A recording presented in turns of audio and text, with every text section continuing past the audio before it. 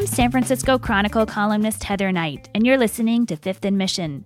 City officials have been arguing for 2 months about how many homeless people to move into empty hotel rooms. But what are these homeless hotels actually like? Supervisor Matt Haney has spent the past 2 weeks working inside one and is here to describe what it was like and why he's more convinced than ever that hotel rooms are the answer for homeless people during the COVID-19 pandemic. Supervisor Matt Haney, welcome to the podcast. Thank you for having me. Too bad it's not in person, but we'll do that again sometime soon, hopefully. So I wanted to ask you about your stint as a disaster service worker in a homeless hotel. You've been doing that for a couple of weeks now. Is that correct? Yes, I'm in my second week as a disaster service worker.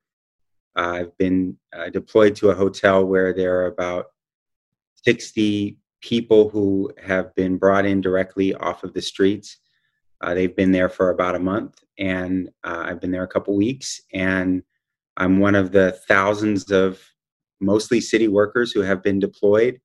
It's actually in our contract that as a city worker in a situation where there's a disaster like this one, that we can be deployed to do whatever the city needs. And that's elected officials too, like yourself? That's elected officials as well.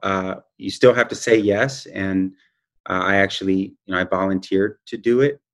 Most of the people who are doing it are redeployed as part of their job. So this is their job for now. They were maybe at home and furloughed, and now they're going back in. And it's honestly, it's an extraordinary thing, because these folks, you've got, Tom, who's an engineer at the PUC, you've got Sarah, who's a tax collector, and now they're out there, on the front lines of this crisis, putting themselves at risk and helping people who are in need. So it is an extraordinary thing. And I do nights and evenings and weekends, so I can still do my day job. Oh, wow. What time is your shift at the hotel? My shift is 3 to 11 p.m., Wednesday through Sunday.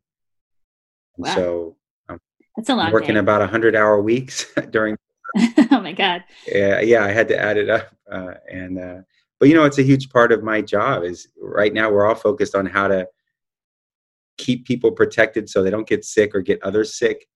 And one of the huge challenges that we have, which I'm sure we'll talk about, is how we get people who may be more vulnerable to getting sick or getting others sick because they don't have a place to shelter in place, because they're in the street, because they're in a crowded shelter. And I've been advocating for us to open up more of these sites, but it's an entirely different experience when you're there yourself. Well, we'll talk about the larger policy questions, but first I wanted to hear what it's like actually inside the hotel. How many people are staying there? What do you see? How are they doing? What's interesting about it is maybe the most interesting thing about it is how little that happens that actually is all that interesting, which is a good thing. Yeah. Because you mostly just see closed doors, or are you actually going into people's rooms? I talk to people throughout the day. I see the guests all the time. What I mean by that, I guess, is that, when we go and check on them, either to give them a temperature check or just see how they're doing or drop off food 3 times a day, it's usually pretty normal. It's, hey, how you doing? Mm-hmm. The room looks fine. They're doing, well in general. They're watching TV. They're staying inside the room most of the day, and they smile and say thank you for the food, and that's it. And it doesn't. I'm sure it's not actually that different than what it would normally be like to have somebody who isn't normally a guest at these hotels. Mm-hmm. What is actually especially what is hard to imagine is the fact that these folks just a few weeks ago were living on sidewalks and and under trees during this pandemic. That's what's most hard to imagine and hard to accept. Do they seem relieved to be inside, or do they seem scared that because of the circumstances that brought them inside or this horrible pandemic? They are overwhelmingly relieved and appreciative. And I think they're anxious because they don't know when this will end and when they'll be maybe, they're afraid of being put back on the street. But they are overwhelmingly appreciative and grateful. And that, and I have had to think about this, right? Because we want them to be appreciative and grateful, but they also don't owe that to me. That I don't need to smile at me for me to me or others, or for us as a city, to give them food and to make sure they're safe during this time. What kind of food are you giving them? So it's good food. They get 3 meals a day. It's catered food. They have chicken and vegetables last night, and they get bread and juice, and they're usually home for dinner. I'm there during the dinner shift, so they're usually there. I'd say the large majority of them are there during dinner. They have to check in and out whenever they leave. They have multiple wellness checks a day. They have temperature checks. So, one of the things is just the temperature checks are so important, because if they're on the street, we don't know if you get sick, and we can't help you when you do, at least not immediately. But if you're in a hotel, we know immediately if you're sick, and we can isolate you. Mm-hmm. And we can make sure that you're not going to get other people sick. And that alone is a huge thing. These are all people who are over 60 years old or have an underlying medical condition. So some of them have HIV, some of them have serious diabetes. Most of them are older. I'd say about half are African American. All of them were in San Francisco before this pandemic started here. Mm-hmm. So they were all in our system of coordinated entry. They are not people who just showed up. Some of them have been housed in the past. Yes, some of them have substance use addictions. There's no doubt about that.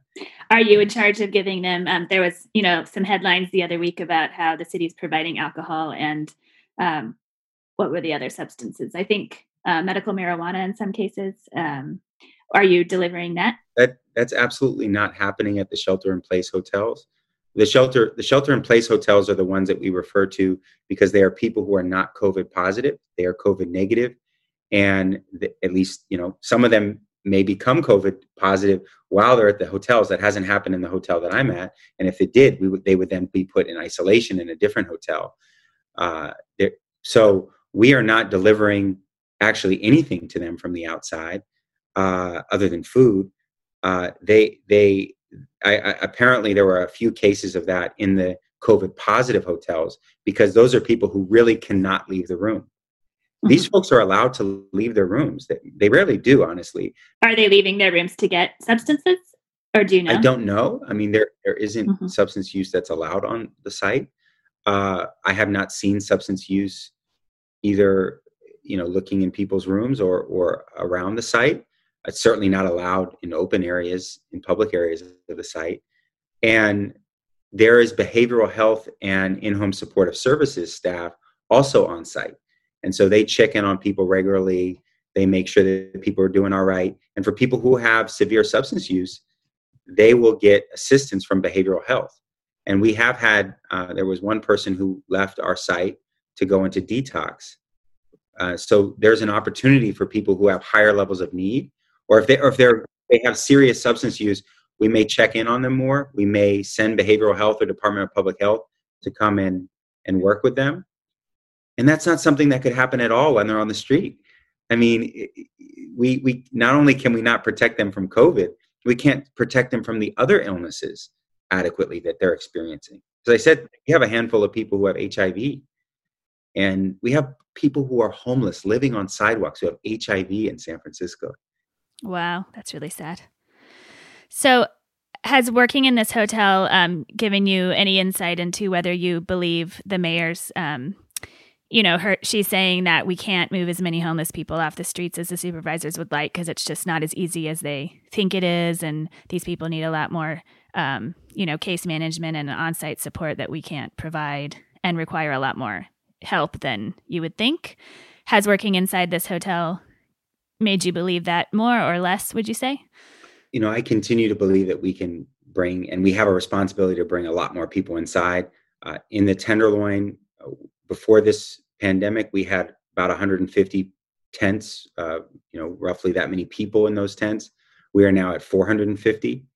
The numbers of people on our streets and sidewalks are skyrocketing. And yet here, even in the Tenderloin and in the financial district, we have dozens and dozens of completely empty hotels. And what I have seen in the hotels that I've been in, and I work in one, but I've been to 5.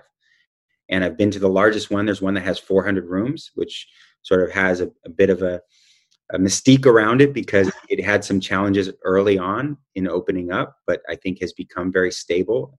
and I spent an entire day working at that site, that we can do this, that we are doing this. I've communicated to the mayor's office and HSA since I've been there and said, my experience has been very positive, and I think it's something we should be celebrating. This is something we should be so proud of as a city, that not just that we're doing this, but that regular city workers are in there, helping their neighbors, cleaning up, and they're doing it, and they're overwhelmingly enjoying it, in the sense that they're learning and they're helping. And it's made me hopeful for our city and what we're capable of. And I do think we can do a lot more of it. I continue to think we can do a lot more of it. The sites that are open right now have stabilized and are well staffed and adequately staffed. I have been to the 5 sites. I asked at each site, do you believe that this site is well staffed? And they've said yes. And some have said actually that we are probably overstaffed, which is great. I mean, and I've spoken, continue to speak to all the nonprofits. So one thing to be clear, each of the hotels has a site lead that is a nonprofit that is normally running shelters, NAV centers, or providing homeless services. So it's not just like people like me are on our own. It's staffed by professionals, and let me just paint a picture. You've got, in each individual shift, you have at least 3, usually 4 in my site with 60 rooms, DSWs, who are city workers. You have 2 shelter staff who might deal with the more intensive things. During the day, you have behavioral health folks on site. You have 3 full-time security who are there at every shift. And then you have sheriffs that stop by once an hour. It's a very well-staffed operation, and I think it's that can be replicated. Cool. And then wanted to ask you as well how you think the Safe Sleeping site that's open next to the Asian Art Museum is going so far. Do you like that model? Is it working, or would you rather just the hotels ramp up? I am not convinced that model is one that makes sense.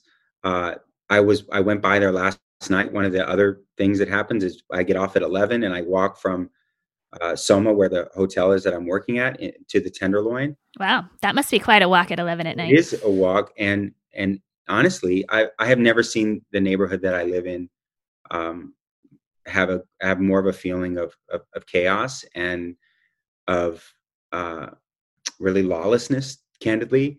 And this is a neighborhood that already struggles in many ways, with making sure that residents are safe.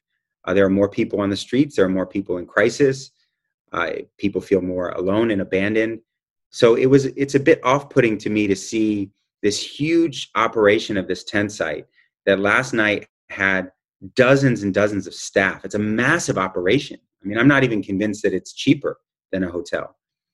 And then we have 100 feet from that site, literally 150 people in front of the library selling and using drugs, mostly. And then I walk through the Tenderloin, and there's more and more tents. There's more and more people who are being abandoned. And then there's tons of empty hotels. I mean, the amount of energy that's being put to creating that site and keeping people on sidewalks in a controlled way, which hasn't seemed to help the Tenderloin much and hasn't addressed the broader issues at all. I really question very strongly whether that's the right approach. Particularly, so that hasn't alleviated the number of tents in the Tenderloin? No, in fact, there were over 100 tents that were already in that area, and they actually had to make some of the people they had to remove some of the people. So there's more tents set up in the Tenderloin now since they've set that site up. And yes, are there some good things happening there? Absolutely. Are the staff amazing from Urban Alchemy? Yes, absolutely. It's great that people are getting 3 meals a day, all of that. But why not do that inside where it's warm? Where the site that I'm at, it seems to me to be able to be a much more reasonable, rational place to protect people and to protect people from others. They got a bed and a TV, and people stay inside. And I have gone to that site, the Safe Sleeping site, and I walked around and I asked a number of people who are staying there, would you rather be in a hotel? And they looked at me like I had lost my mind. Would I rather be inside with a bed? Obviously. I mean, I said, is that how everyone else feels? And they were like, are you kidding me? I mean, this narrative that those people want to stay out there and don't want to be inside is not true at all. Of course, there are some people who that's the case for, but that's not the people who are now in a very controlled environment with tons of rules and oversight.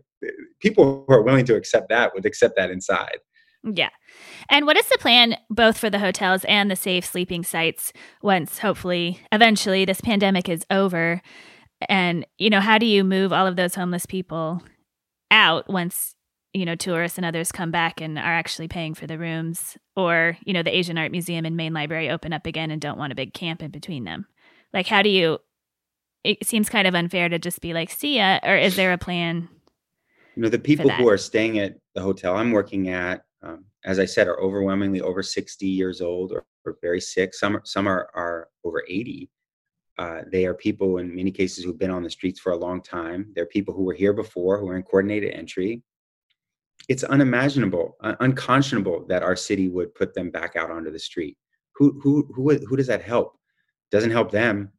And as long as there's a threat of a pandemic, we as San Franciscans who have housing are put at risk by having them on the street. And so, and homelessness on a normal day in San Francisco is just a public health risk and unacceptable. So we need a plan for the folks, absolutely the people who are in coordinated entry and are over 60, for this to be the end of homelessness for them. And some have said to me, it's shocking to me that it's taken a pandemic for me to be housed, but I'll take it. And that, and so this will hopefully be one of the good things that comes out of this, is the healing that people are experiencing from being inside now, that we can continue that. Because a lot of people now for the first time, or maybe not for the first time, but they're saying, I can do this and I want to stay in housing, or I want treatment.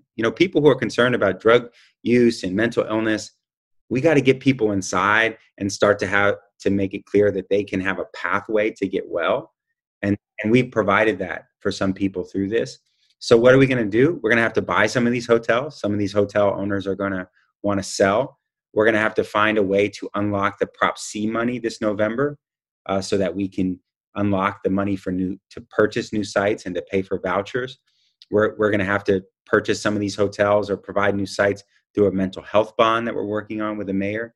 So I think that we can, at least for the people that we've already gotten inside who are overwhelmingly older and sick, that we can keep them inside. And that will be what I fight for. And I hope that our city is, do people want to go back to the way it was? Do you want to release these people onto the street? It's not only is it bad for neighborhoods and residents and businesses and everyone, it's inhumane. Sick, older people, like they're,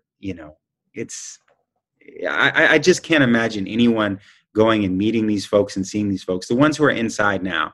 I recognize that there are people who are still on the street who have a lot of challenges, who are younger, who are, and we've got to work through things with them as well. But for these folks that we brought inside, I pray and I hope that we are good enough as a city to keep them inside. I'll be right back with Supervisor Matt Haney. I'm Heather Knight, and I'm back with Supervisor Matt Haney. Before the pandemic, which seems like about a decade ago, you were focused on cleaning up the Public Works Department after the scandal involving its former director, Mohammed Nuru. But that seems to kind of fallen off everybody's radar, understandably. Do you think that, anything's actually going to happen with that? And is that department getting any better? It has not fallen off my radar, I promise. I introduced the charter amendment this week. And so we are moving forward with it. Which would do what? Remind me, because it would create a Department of Sanitation and Streets, which would be focused and accountable with a commission over it, specifically on making sure that our streets are maintained and cleaned. The issues that were there with Public Works, unfortunately, are largely still there. There have been no significant or notable structural reforms or otherwise to Public Works. I've met with dozens of employees, all of the unions that represent the workers there, and they've all said that the department itself is structurally broken and should be split up. And most people think of public works and they think of street cleaning, except the overwhelming responsibilities that they have are not street cleaning. There's really, and the person who's hired to run the department doesn't have expertise in keeping our streets clean. I mean, it's similar to the creation of a Department of Homelessness. Can you imagine if we didn't have a Department of Homelessness for all its flaws, that instead just a part of the Department of Public Health or whatever? Of course not. And now the filthiness of our streets before was an international embarrassment and a huge negative impact on the quality of life of residents. But now it's also a public health issue. As long as there's feces on the ground, people don't have bathrooms, places to wash themselves, we have dirty streets everywhere, sidewalks, that is going to put people at risk from the pandemic as well. And so the issue of clean streets, I think, is only even bigger now than it was before, and the urgency is even bigger. And some things just don't make sense. Like right now in the charter and in public works, nobody actually has responsibility from the city for cleaning sidewalks, and that was one of the they things just don't get cleaned. We're fixing with this charter amendment, and the reporting and the analysis we need people who are laser focused on cleaning up our streets, or businesses are going to suffer, small businesses, residents. I mean, right now it's sort of like a side thing, and the employees do an amazing job. It's not an attack on the frontline workers, but they're being failed. Yeah. I also wanted to ask you about drug dealing. I was out not so long ago at Golden Gate and Hyde, and it just looked worse than ever. I mean, it's so blatant with the dealers right there, and then this long line of old guys passed out after buying their drugs, and it's just happening right in plain view. Police officers try to make arrests, but nothing much ever happens. What's going on with that? I also know the street level drug dealing task force hasn't been meeting because of the pandemic. I mean, it's so sad and awful and deadly and dangerous, normally. And now it's doubly sad, awful, and dangerous and deadly, because not only are they selling deadly drugs that are continuing to kill people, but we don't have the ability to respond either to protect people with policing in the same way, or even with public health resources in the same way. I mean, where, the people that we would normally reach with outreach and such are harder to reach, or not having the same levels of outreach. And the congregating of the groups itself is dangerous. I mean, I walk up and down Hyde Street every single day, multiple times a day. Usually I and others who are just walking into the store or whatever it is, need to walk into the street out of the way because of the amount of, yes, in some cases, tents and people living in tents, but often it's the drug dealing. And it's the drug dealing and drug use that has gotten worse and more blatant. And it's infuriating. And I've been in touch with the captain about this issue on a regular basis, near daily. This morning, I called him to tell him about what I saw at the library last night and the concerns about it. And I have been a part of, and others, but, trying to get the city to have a real strategy around this, an interdepartmental strategy with this task force. Yes, we can go out and make some set of arrests, and, in some cases that does need to happen, of course, but where's the strategy here? And why is this all being pushed into the Tenderloin and Soma, overwhelming the residents and the small businesses? And I just don't hear enough about it, candidly, from our city's leadership. I feel like sometimes I'm the only one at City Hall talking about drug dealing and drug use, when our residents, especially in the district that I represent, they're like, "What is this? This is so clearly and blatantly problematic and painful and hurtful and damaging to our neighborhoods. Why doesn't this get the focus?" So there's some things that are harder to do during the pandemic. There's some things around policing that are harder to do, but we got to get a handle on this, and we cannot just accept that this is going to be the way it's going to be. A lot of people, including some residents of the Tenderloin, feel like District Attorney Chesa Boudin is not helping on that issue. And I know you endorsed him, but he has said, the war on drugs doesn't work. We need more treatment. But he doesn't seem to be very gung-ho about,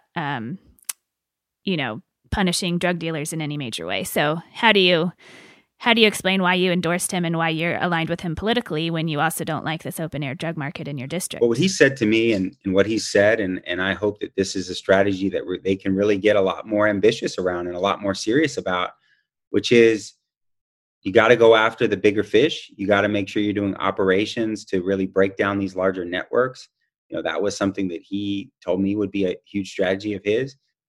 He also has said, and I think what needs to happen is, when you arrest somebody and you bring them into the system, let's actually make sure we figure out what's going on and we stop them from just going right back out there and doing the same thing. And that takes an interdepartmental effort. It takes adult probation.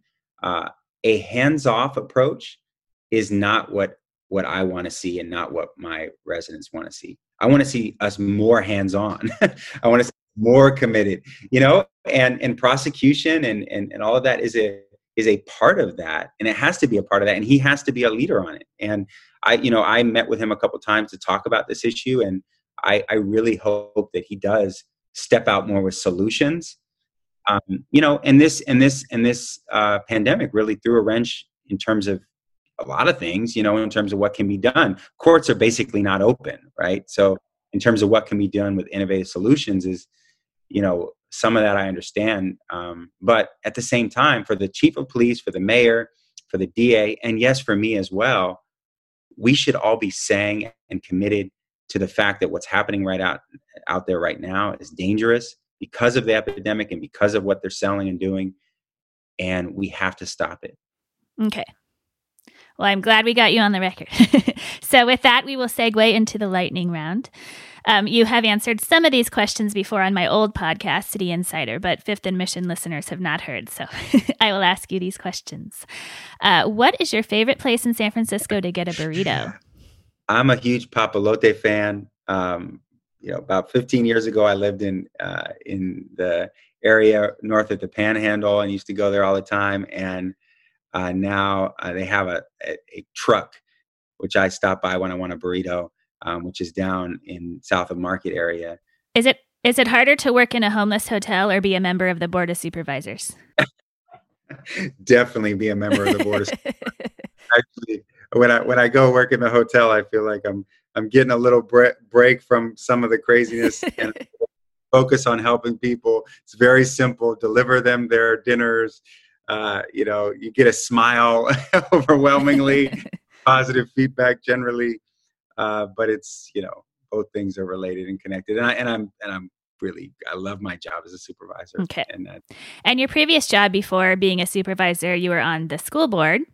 Yes or no? Should the public schools reopen in person in August? Wow. Yes or no? Actually, I was just appointed to help decide this. So I'm going to be the co-chair of the committee. Oh, really? I did not know that. As co-chair of the committee to around the next steps related to schools and childcare. Right now, I would say no. I don't think we know enough to say that, and I don't want to give that impression. But and actually, I was just if you list the things that we need to figure out to be able to reopen, it's kind of overwhelming. Mm-hmm. So you would support continued virtual learning? Continued virtual, maybe with some partial. Like there's maybe some students would come in and sort of rotate on certain days. So I wouldn't. How do you prevent kids who are already kind of, we talk about the divide so much in public schools and the kids who are on the losing end and already suffering and not doing well even when schools were open? And how do you keep them engaged if they're not on campus? This is not really a lightning round question, but since you just said you're the co-chair, this is deeper. I think it's one of the reasons why we got to have some students come back in more regularly so we can check in on them. And this is very hard for people academically, for kids who already may have been falling behind, but also socially and emotionally, kids who are in special education. This is devastating for kids. So I do think we have to re-engage them as soon as possible. And I just recognize this has been very hard on people. And what about the parents and the family who are teaching Tell classes? Me about it. One of my chief of staff has 2 kids, and she's trying to teach classes and then introduce legislation, and it's remarkable what everybody's doing right now, but especially people with kids. I'm writing columns and recording podcasts with 2 little kids at home, so I can relate. Just like you. Just like, well, thank you for what you're doing and for providing the education for our, for our city. Okay. What is your favorite thing and least favorite thing about the Tenderloin? Wow. Okay. My favorite thing is that people in this neighborhood look out for each other and know each other. Even in a pandemic, when I'm walking down the street, people say, "Hey, Supervisor Matt." I feel connected to the place that I live, and I think that's especially something that's unique about the Tenderloin in a city where sometimes that's harder to hold on to. My least favorite thing about the Tenderloin, I would say, wow, that's a tough one. I feel, this is sort of a general thing, but I feel that my least favorite thing is that everything in the Tenderloin has to be fought for. We just can't, during this pandemic, the Tenderloin has been so brutally failed and mistreated. And I wish that during this moment, it was different. And and actually, I hate, this is a twist on it, but I hate that the Tenderloin gets blamed for things that it didn't do. It's like somebody else, a person was mistreated and displaced and traumatized and kicked out of their house because they were gay or trans. And then they come to the Tenderloin and, they're trying to get back on their feet here. And then, they're on the street and somebody looks at them and says, "Wow, the Tenderloin is a terrible place." So the Tenderloin didn't do that to them. Don't blame the Tenderloin. We're trying to help this person. It took them in. Yeah. Them up, so I that's something that I'm always, I guess that's something that's good about the Tenderloin, but I hate the drug dealing. I think, I hate that we're dirty. They're dirty streets. We're not dirty, but that we're, that there's feces and, we are, the people who live here are so much better than that, and they deserve. Yeah. Last question. What is something you always make sure to squeeze into your busy day? Probably Zoom calls now. Zoom. I guess it's related to what I just said. I always try to, I try to get outside and walk around my district every day.